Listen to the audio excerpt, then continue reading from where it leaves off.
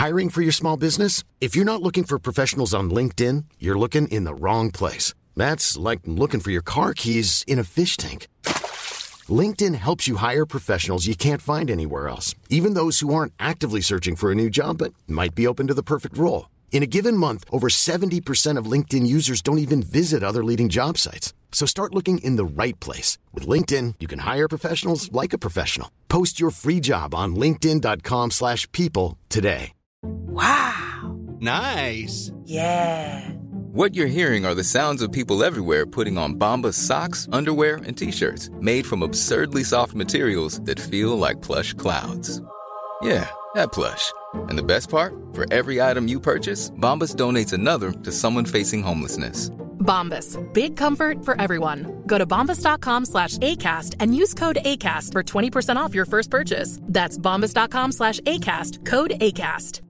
How would you like to look 5 years younger? In a clinical study, people that had volume added with Juvederm Voluma XC in the cheeks perceived themselves as looking 5 years younger at 6 months after treatment. Look younger, feel like you. Add volume for lift and contour in the cheeks with Juvederm Voluma XC. Reverse signs of aging by adding volume to smooth laugh lines with Juvederm Volure XC. For important safety information and to find a licensed specialist, visit Juvederm.com. That's JUVEDERM.com. Not for people with severe allergic reactions, allergies to lidocaine, or the proteins used in Juvederm. Common side effects include injection site redness, swelling, pain, tenderness, firmness, lumps, bumps, bruising, discoloration, or itching. There's a risk of unintentional injection into a blood vessel, which can cause vision abnormalities, blindness, stroke, temporary scabs, or scarring. Talk to a licensed specialist to find out if it's right for you.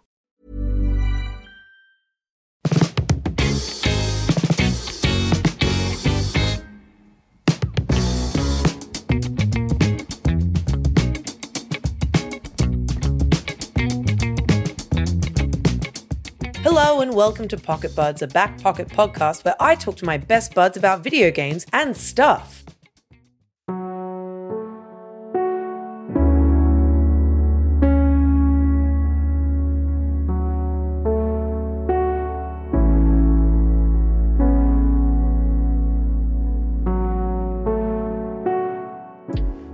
For Melbourne International Games Week, I decided to celebrate by talking to as many people as possible. GCAP gave me the opportunity to talk to a whole lot of different developers for a brief time, hence the last episode being a multi-layered experience. However, I also got the opportunity throughout the week to have some longer, more fleshed out conversations with a couple of developers residing in the lovely city of Melbourne. For this episode, I got the chance to talk to Andy Brophy and Olivia Haines, two Melbourne-based independent game developers who also happen to be married and working on games together, those games being Knuckle Sandwich and Surf Club. This episode was also recorded on a random balcony in the Acme building, so if you hear a weird little bit of atmos here and there, I'm basically just putting you in the scene and really making it an immersive experience to listen to a podcast. So I hope you enjoy it. My name is Olivia Haines. I'm an artist and independent game developer living in Melbourne. I'm currently making my first commercial game, which is called Surf Club. My name is Andy Brophy. I am a video game designer also from Melbourne. I am currently finishing up a JRPG called Knuckle Sandwich. So what made you both decide to start making games? So I found a CD in like a games magazine when I was 10 that had just Game Maker on it, like a bunch of programs, but one was just Game Maker. And I was like, hell yeah. And so like literally from then, like since I was a kid, I just kept messing around with it as like a hobby. It was only until I got to like 18, 19, I moved out of home like to the city and found people who did it professionally. And I was like, hell yeah again. And I guess the rest is just history, right? I just kept doing it and eventually ended up here. For me, I was always very interested in games when I was younger. And I think subconsciously I knew I wanted to work in games, but I also didn't know that was a thing. And then it was sort of around grade 10 in high school, I got really into watching Good Game on ABC and started like getting into games more like seriously, or being more, instead of just someone who plays games, being actually quite interested in gaming news and like developers, etc., like, you know, more under the hood in a sense. And then sort of as I was finishing up high school, I found out that, yeah, you could study games, which I think for a lot of people my age or so, it's always quite a shock of like, wait, that's a job that you can do? So, I moved to Melbourne to study games. I wasn't super into it at first. I was sort of unsure about what exactly I wanted to do with that. I thought, do I just want to be a concept artist? I didn't really think about actually making games, like the entire process of it. And it was around when Bar SK opened in 2016, and I went there and I saw that there were just people making small independent games. I thought that sounds really cool, and that's what I decided to put my energy into for the rest of my course. Kind of going off of, because I've heard a few times from different people who are game developers that they didn't know that game development could even be a job, right? And so what does that feel like, that realization of, oh, I can make a career out of making games? Like, what was that moment for you? I don't have a specific moment. It was just kind of like it all kind of blends in together, you know? Like, I remember getting our first computer and like, I thought with making video game levels, it'd be like drawing on paper and then trying to like force it into the computer somehow, and that'd make a level in like Donkey Kong Country, and that didn't work. And then like I remember making games like with Game Maker as a kid and uploading them to the forums online. I'm like, now how do I get money? But I was like 12, so I was like, yeah. So it's really just. Yeah, there wasn't one moment. Even still now, I'm like, yeah, I guess this can work. And I guess for you, Andy, you weren't necessarily thinking too much about like university and what to study per se. It kind of just happened organically, where you started making games and then sort of stumbled upon forums of other people that were making games. Yeah. Like I didn't study it or anything. I did it for a hobby for so long. I already knew how to use the programs that I did by the time I became an adult. Which, you know, like it obviously has its ups and downs, but. I was fine with that path, I think. Yeah, and I think for me it was just like excitement and like this clarity, because beforehand I was like, when I was in high school, I did a lot of digital art. I was like a DeviantArt kid. I was always like posting art online, etc. And I was like, well, what is my career here? Like, there's something here, but is it graphic design? Every artist thinks, oh, I have to do graphic design. Yeah. So then like discovering that game design is something you could study, it was like this moment of clarity and excitement and like, yeah, this is the right path for me. I guess that's kind of like a thing where like you were finishing up high school and like typically people start thinking, what do I study? Where do I go for work? That kind of thing. So like, yeah, yours hit this point where like, yeah, you learn that just at the right time. Then you can be like, okay, now I'm going to study it. So that's cool. At what point did you start collaborating with each other? And what kind of sparked that? I guess it was after we were dating. Yeah, it was after we were dating. Yeah. Sort of in 2018, Knuckle Sandwich started to enter a very 3D era of game development. And he was making a lot of like 3D sections for the game. Yeah. And it just sort of came about naturally. Like you started just asking me if I could pitch in here and there with creating simple assets. And then also in 2018, we made our first game together, which was called Beyblade. It was a game we made in less than a week where you duke it out as Beyblades, like a multiplayer game. You get to build them. It was really cool, yeah. And I think it just made sense. Like, we have the same kind of sense of humor and stuff. Like, even though our games, like our independent games, are quite different, we have a lot of similar like design philosophies. We like agree on a lot of things when it comes to making games. Our aesthetics work together, that kind of thing. Yeah. Yeah, there's like a nice clash in a way. Yeah. Andy's games are so like systems heavy, and mine are just like, oh, I'm just gonna make like a pretty flower, and that's the game. But now the flower has a system. It's great. You mentioned that Knuckle Sandwich started coming into a 3D era, I guess. Did it start just 2D? And did Olivia kind of bring in the 3D? I think so, yeah. So it's always had like multiple different art styles all throughout it. And so obviously I was with someone who was also working in 3D. I was like, do you want to add some stuff to it? We can do more. And then obviously it was really good and it worked really well. We added quite a bit more of the 3D, that kind of style. But initially I was messing around with some ideas in 3D, but like I'm not really that good at modeling myself, so it didn't really work out as much. Yeah, I think Andy's really cracked at Game Maker. Like, he just knows how to do anything in it. So whatever idea he has, like, he can make it happen, even if it's in a program that literally doesn't support 3D. It doesn't support importing 3D models. I figured it out, though. I cracked the code. It's like, it grabs like a model and makes like lines like... every single point of the model is like a line in a text document. They're like 80,000 lines long, but it works. It works. That's all that matters. Yeah, it doesn't matter if it's stupid, it works. Well, I guess that's the kind of thing with making games. Like, as long as it works, it's good, right? Yeah. And would you say that Knuckle Sandwich and Surf Club, respectively, kind of your most ambitious projects to date? Absolutely. Yeah, Surf Club 100% for me. Like, a lot of the games I've made before Surf Club, I think, are like, were kind of experimental and like within the realm of my like capabilities, like very like just like art and aesthetics focused. Whereas like Surf Club, it's like I'm trying to make my dream game in a sense. It's a big step up from my previous games. And I mean, like, it is quite daunting, but at the same time, like, I've just been taking my time with it. If I want to like work on something else for a little bit during it, then I'll just let myself do that because I want it to just kind of feel like a natural progression of like where my work is going kind of thing. Yeah, I think that's... What about you, Andy? Yeah, and it never really... It started out that way either. Like, I just knew I wanted to make something a bit bigger than what I had made when I was younger. It wasn't meant to be this much bigger. Like, I used the base of, like, an abandoned Flash game to, like, start this game around and just took a lot of pre-existing ideas I've had for games and put into this, and it just kind of... It blew up, but in a good way, I think. Like, it says everything I think it needs to say. There's this kind of like myth of the sole developer where it's like, there's just, you know, the Undertow was made by just one guy. Yeah, and it's just one guy. He did everything, and it was so amazing that he did that. And then there's also, you know, Stardew Valley and Eric Barone, and, you know, he ruined his life making this game. And I think that's kind of this ongoing theme of like, if you want to be successful being just one guy making your own game, you have to work yourself to death, and it has to be the bane of your existence.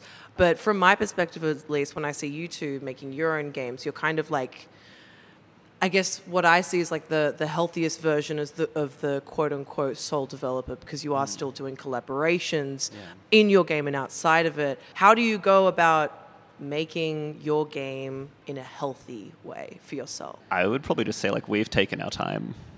Which not everyone has the luxury to do. I think when you are, you know, a small team or a sole developer, whatever, you can do that. And like, I don't think I could necessarily recommend it if you just want to get something out there. But if you want to make something like the best it can be, predominantly alone or like mostly alone, like, you just got to take your time with it. You can't crunch it. You just got to feel it out, you know? Yeah, I think there's a very, like, less than 1% of game developers are going to be like a Toby Fox or an Eric Barone, where they can sort of like devote their entire being to a project in a sense, but that's not for everyone. I mean, like, for me, like, I don't want to focus on one thing, and I don't want to, you know, for a really long period of time. Like, that's not necessarily an idea that like excites me. Like, I want to just be able to experiment a bit in my life, and if something else grabs my attention for a little bit, then I follow that.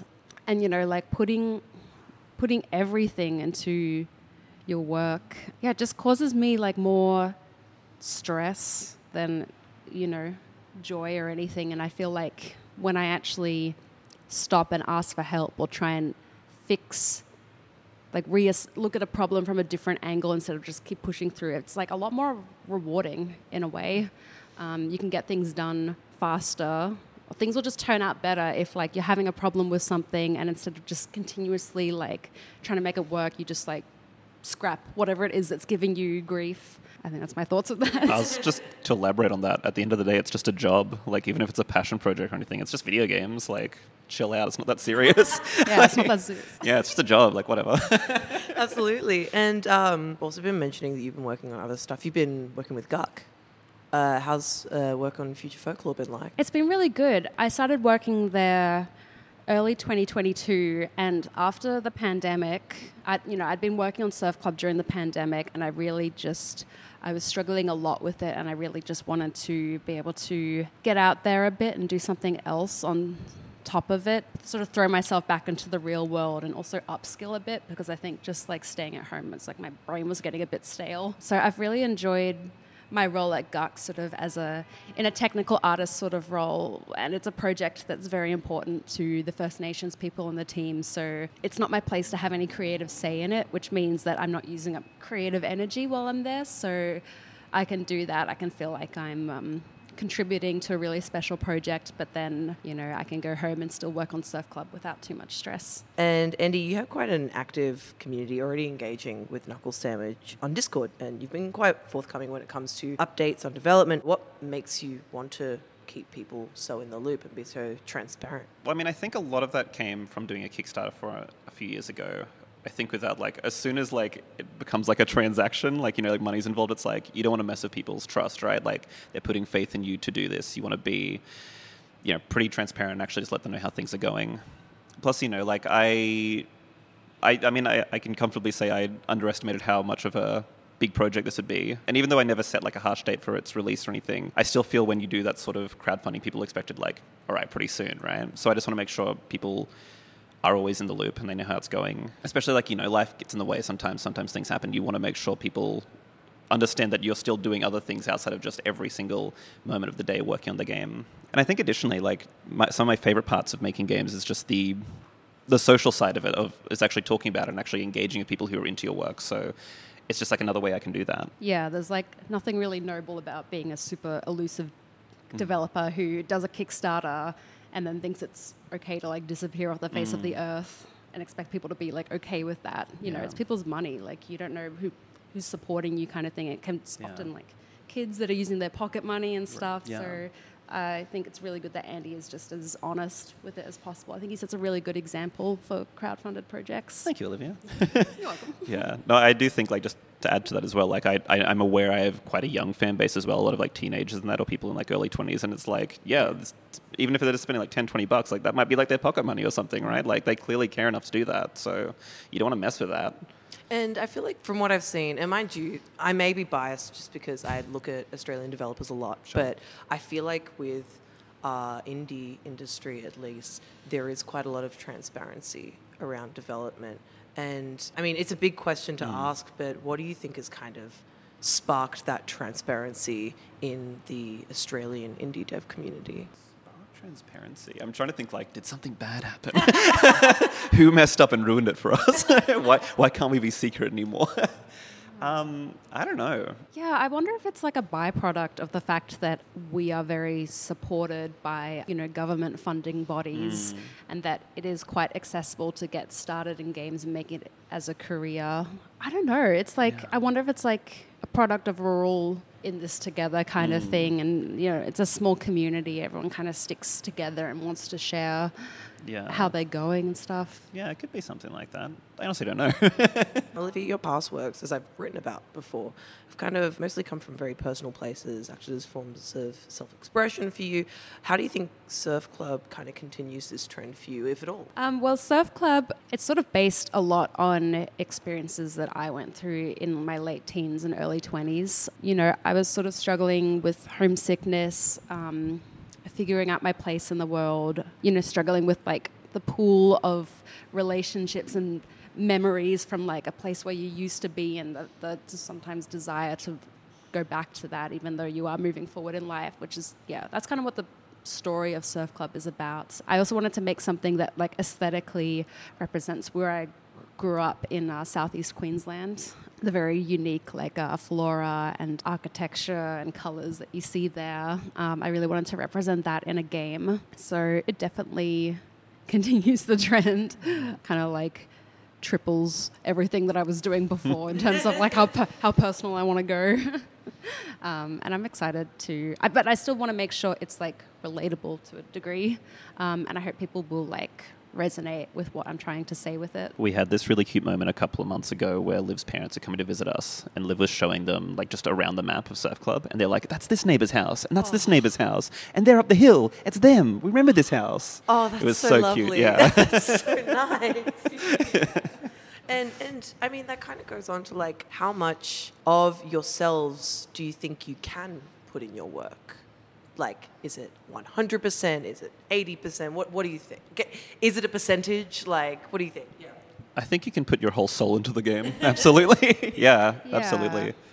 I mean, like, I kind of just go with how I feel. Like, I'm not really interested in, like, making a game about, like, any traumas I've had in my life or anything. But, you know, it's like if I'm really fixated on something, like with my game Terracotta, I think that game is, like, based on St. Kilda.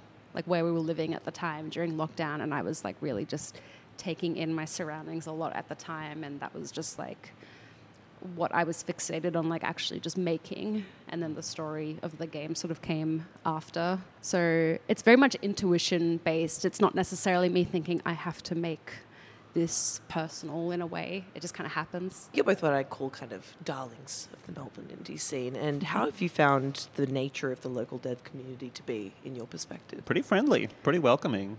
Absolutely. Yeah, like, I mean, I've been part of this scene for like a decade, you know, like seeing it explode this way and still be good.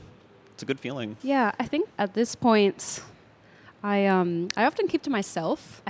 Sometimes I feel like I'm a little bit on the outside, I guess, because I don't really put myself out when it comes to like a lot of the big industry events. Like I sort of go to GCAP, but not really. I don't work at one of the big studios here, and I haven't worked at one of them in the past. So yeah, I kind of feel like a bit of not a loner, but like I'm just kind of doing my own thing. Like me and Andy just sort of keep to ourselves in a way with our little group of friends. But whenever it comes to Games Week, it's always really nice to like see people that you haven't seen in a year. But like despite that, they're excited to see you and vice versa. From what I've heard, you're both very well respected. So Hell yeah. do not worry. Glad that's confirmed. Good. This is kind of out there question. Not out there, but just out of what everyone were talking about. But we were talking about games, so it's related. Would you say that the games that you play reflect the games that you make? Yeah. Definitely for you, Andy. Oh, okay. You go first, babe. Yeah, they do. I don't know, I feel like I really stopped playing games when I started like really getting into making them. Like every once in a while I'll play something new that comes out, you know, but it's like I'm very much stuck in like old Game Boy Advance kind of era, like 2D sort of stuff, which is like exactly what my game looks like, you know, those older JRPGs, all that, WarioWare, DS games, that sort of thing. That's just all my game is. So yeah, you're right.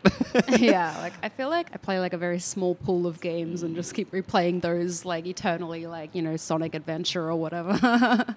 And like Pokemon, just replay Pokemon games eternally. Yeah, Kingdom Hearts, but just like the first two.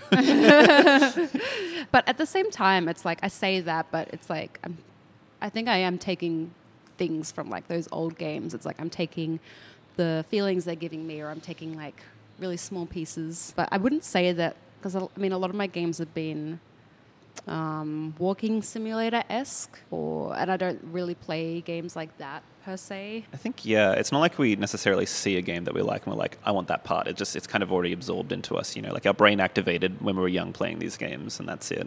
But at the same time, I will 100% like choose to play a game based on its art style, and whether I think that like that would be like, if it's a game I want to play just to be able to pick apart how it looks, I will choose games based on the aesthetic. Yeah. I do get people ask me all the time, like, since like the rise of Undertale and those kind of games, like a lot of people make their own kind of offbeat RPG, and they're like, have you played this? I'm like, no, I haven't heard of it. Like, I don't play them. Like, I played Undertale because it's a good game, not because it's an RPG, you know, like there's stuff like that. So I don't play anything modern that's like my game. I live in my own bubble.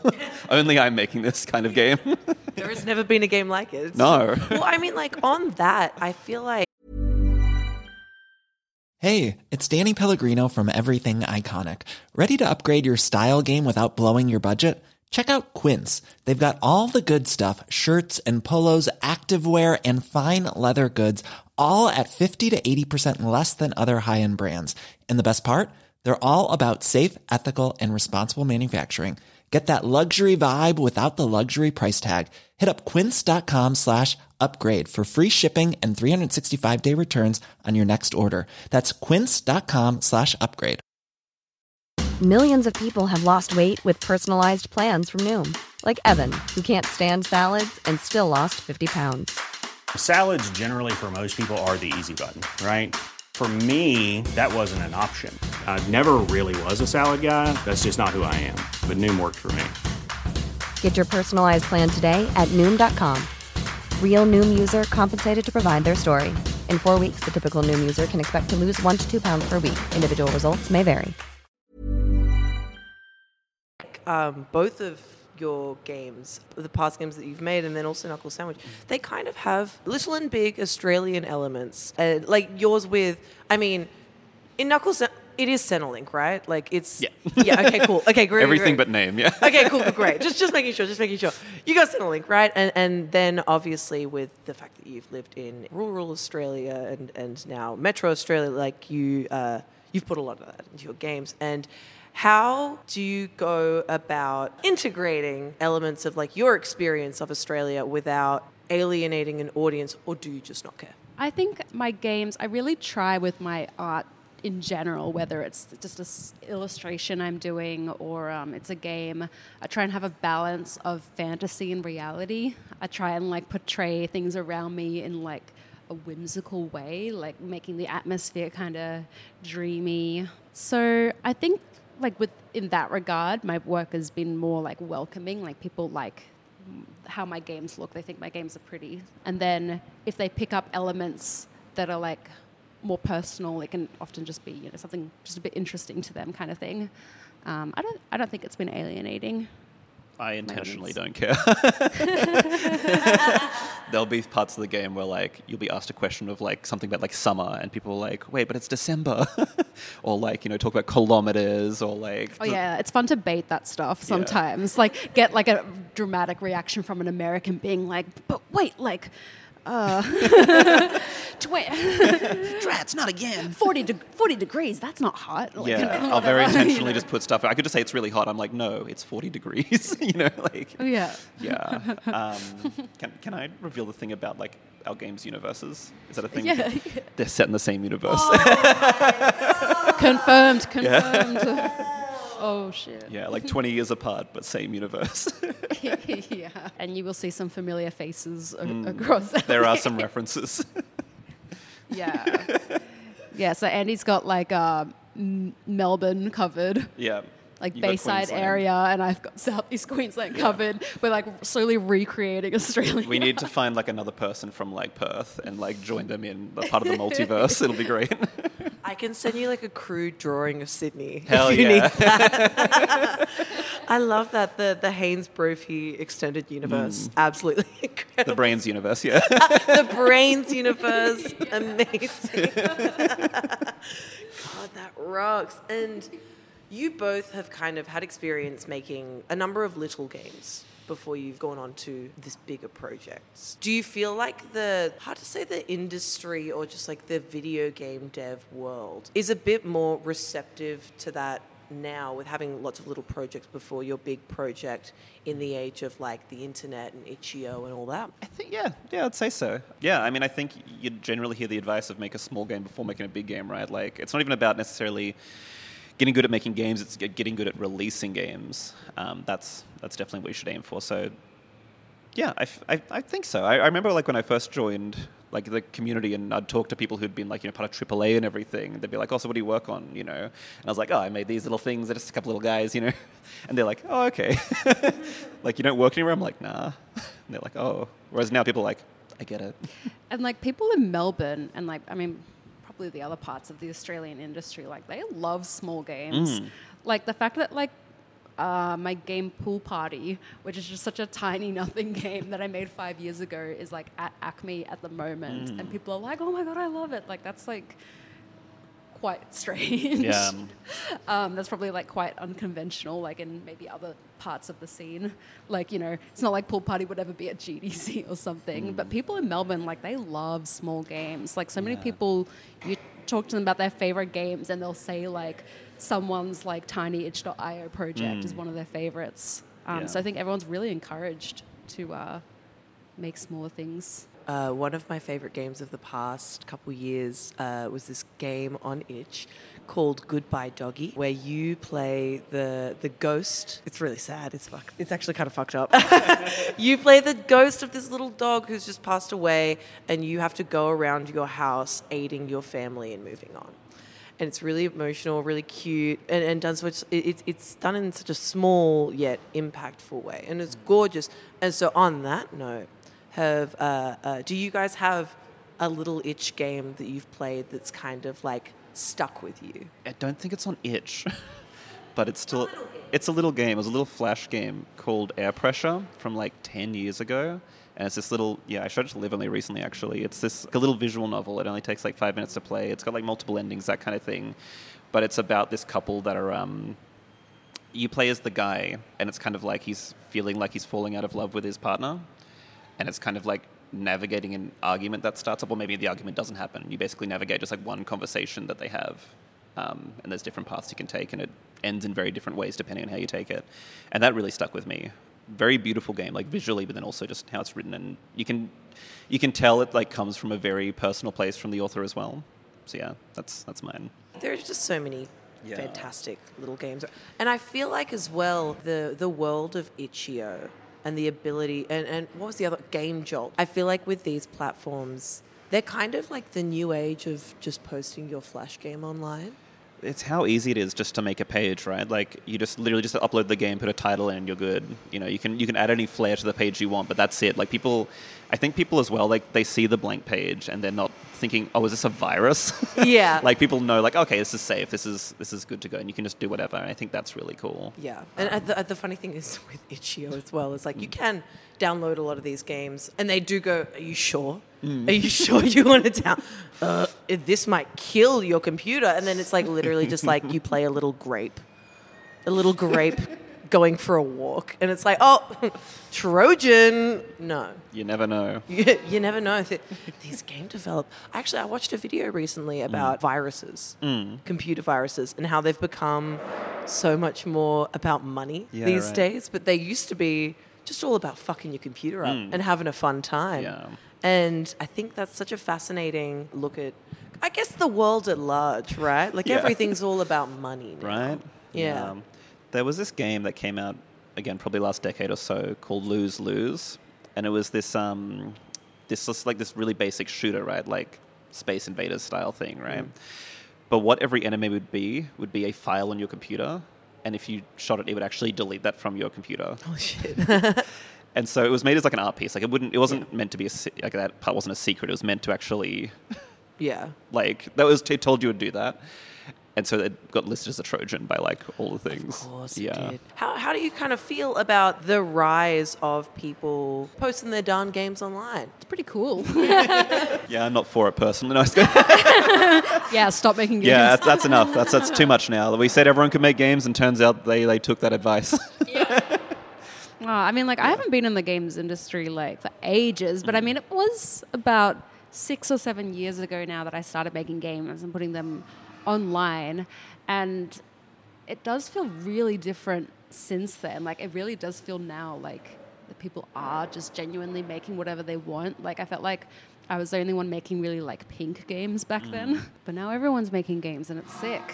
It is cool. It feels like back in the day, like back in the forum days, there'd be like maybe one cool game would come out a week, and everyone talk about it, and then we'd move on. You know, now it's like every single day. There's too many. It's great. Good problem to have, yeah. Yeah, it is a good problem to have. It's a fantastic problem to have. And kind of going deeper into the act of making games. This is a really broad question. So you've been working on games for 6 years, right? Around 6 years? You 10. Huh? But you also were a child when you played around. I was like 18 years or something. There we go. Yeah. From your experiences, has making games kind of become easier or harder or just very different? Or very much the same? Discuss. On like a personal level, it's like I don't want to just keep churning out little things anymore. Like I still like little games, but I don't really have interest in that anymore. Like I want to make something that's actually kind of worth it, which is why I've just taken so long making one big game.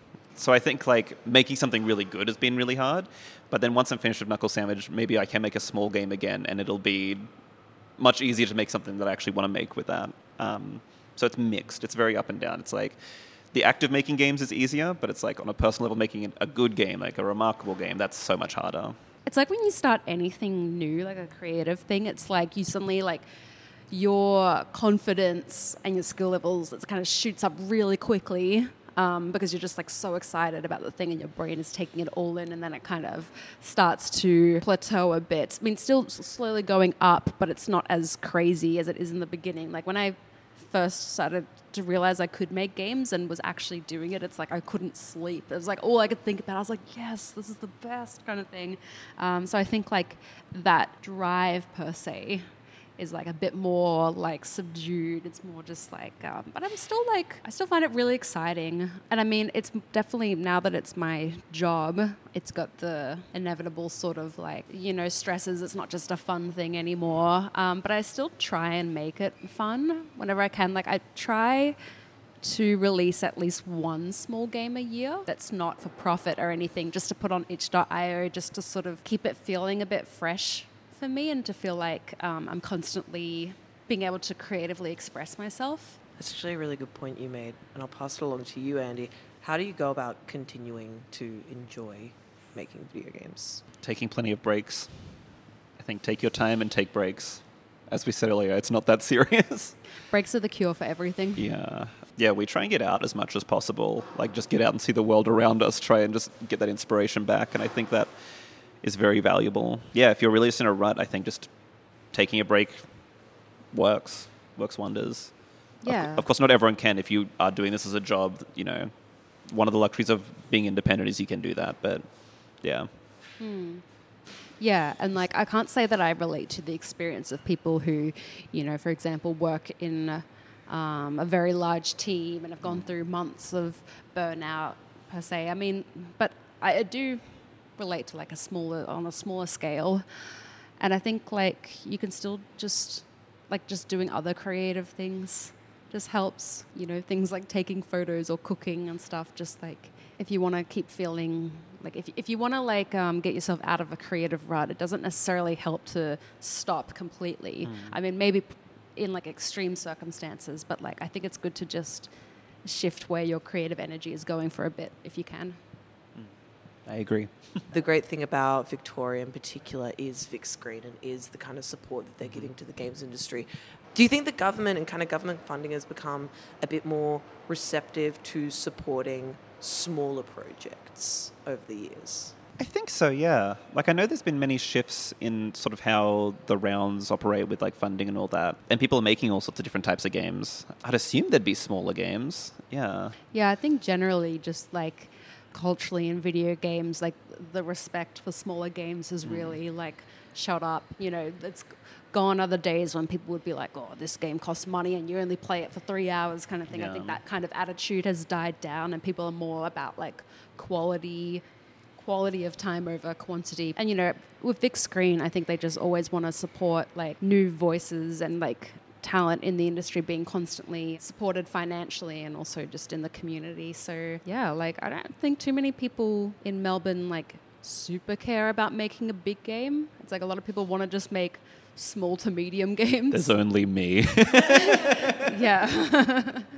And, yeah, people can do that here. And they are just as celebrated as people who make big games, which is really cool. I feel like there's this very weird, I can only describe it as weird, kind of like idea that value, like monetary value and time is something that should be connected in video games. What's your take on that? I'm never gonna make a big game again. It was an accident.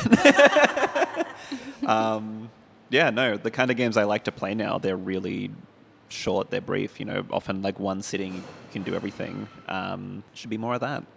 And when I make another small game, I'll charge full price. Yeah, I think it's kind of silly. Video games are art, man.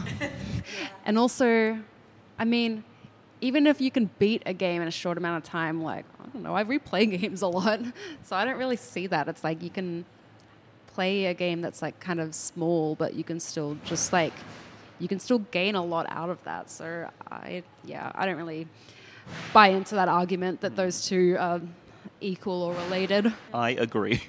Yes. Yes, babe. And last but not least, you know, we are here during Melbourne International Games Week. We've got GCAP going into free play parallels, going into PAX.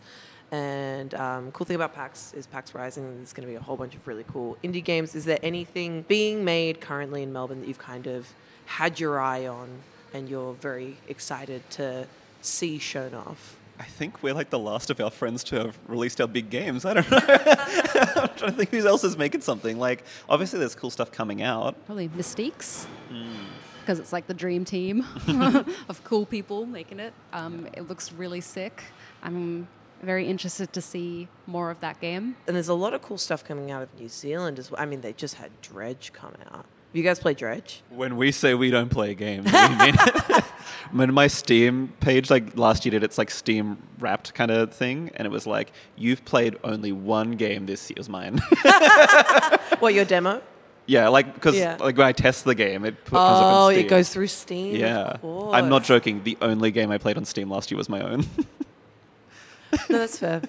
That's fair. You know what? There are too many games that come out. There are just too many games. Choice paralysis. Well, I get choice paralysis, and then I just like freak out and boot up the GameCube. And it's okay, Sonic Adventure, I'm coming.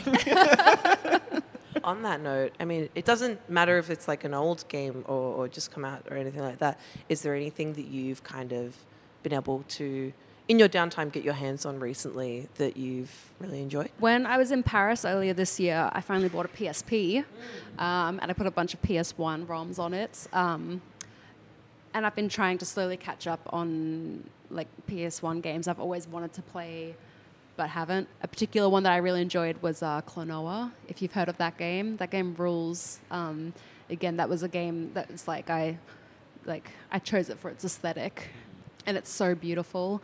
Another game I've been playing a lot is sort of gotten into Pokemon Scarlet, finally, the one that came out last year. I'm sort of a hater in the beginning, but now I'm having a blast. I think a lot of it has to do with the fact that I found 5 shinies instantly when I started playing, and I was like, "Whoa, this has never happened." I was like, "Actually, I like this game." My answer would be The World Ends With You, but the original one on the DS. Olivia put me onto that. She's been saying for years, "This is so you-coded, you love it, and it's really cool." I think that's the only new game I think. Have we played anything else? I feel there's an obvious one. It's always Pokemon as a baseline. We'll just keep playing Pokemon, but then occasionally we'll grab something else. Andy's a competitive Pokemon gamer. He's right I'm into very good it. at it, yeah. Well, I feel if you like The World Ends With You, it's not exactly like The World Ends With You. It's funny because I think people who worked on Pokemon also made it. Have you guys played, I think it's called The World's End Club? I've heard of it, but I haven't played it. Is it? Highly recommend. Hell yeah. I really liked it. I thought it was really, really cool. Okay. And kind of to round us out, how can we find you guys? How can we learn more about your games? Well, I am quite active at the moment on Instagram. I am Olivia HNS on there, but with a 0 instead of an O, because it was taken. God damn it. Otherwise, I still have Twitter, which is Olivia HNS, but I don't really post that much on there anymore. And also, my website for Surf Club is surfclubgame.com. I'm Andy Brophy on Twitter, except no O in Brophy. It was taken. Same on Instagram, taken as well. Or you can find Knuckle Sandwich at knucklesandwich.biz. Thank you so much for joining me today to chat. I really appreciate it. Thank you. I had the pleasure of not having my name taken on Twitter, but having my name taken on Instagram, so I can entirely relate to that. But yeah, thank you so much for joining me today. I really appreciate it. Thank you so much, Ruby. This was great. Thank you. Miss you already. And a big thank you to you for listening. If you're liking what you're hearing, why not give us a 5-star rating on whatever podcast platform you're using? Better yet, why not give us a nice little review? And hey, if you really like what you're hearing and you'd like to hear more, consider supporting Backpocket over on Patreon, where you can get access to our lovely Discord full of all sorts of buds. And if you support us at the silver tier and above, you can get access to even more audio content just like this. You can also find us on Twitch, where we've got our main live show every Thursday from 7 p.m. AEDT, and on TikTok, where we're constantly posting very good stuff for you to cast your big, beautiful eyes on. And then there's the socials, a la Twitter and Threads and whatnot, which you're also welcome to get around. Once again, thanks so much for tuning in, and as me, but in Melbourne, would say, bye.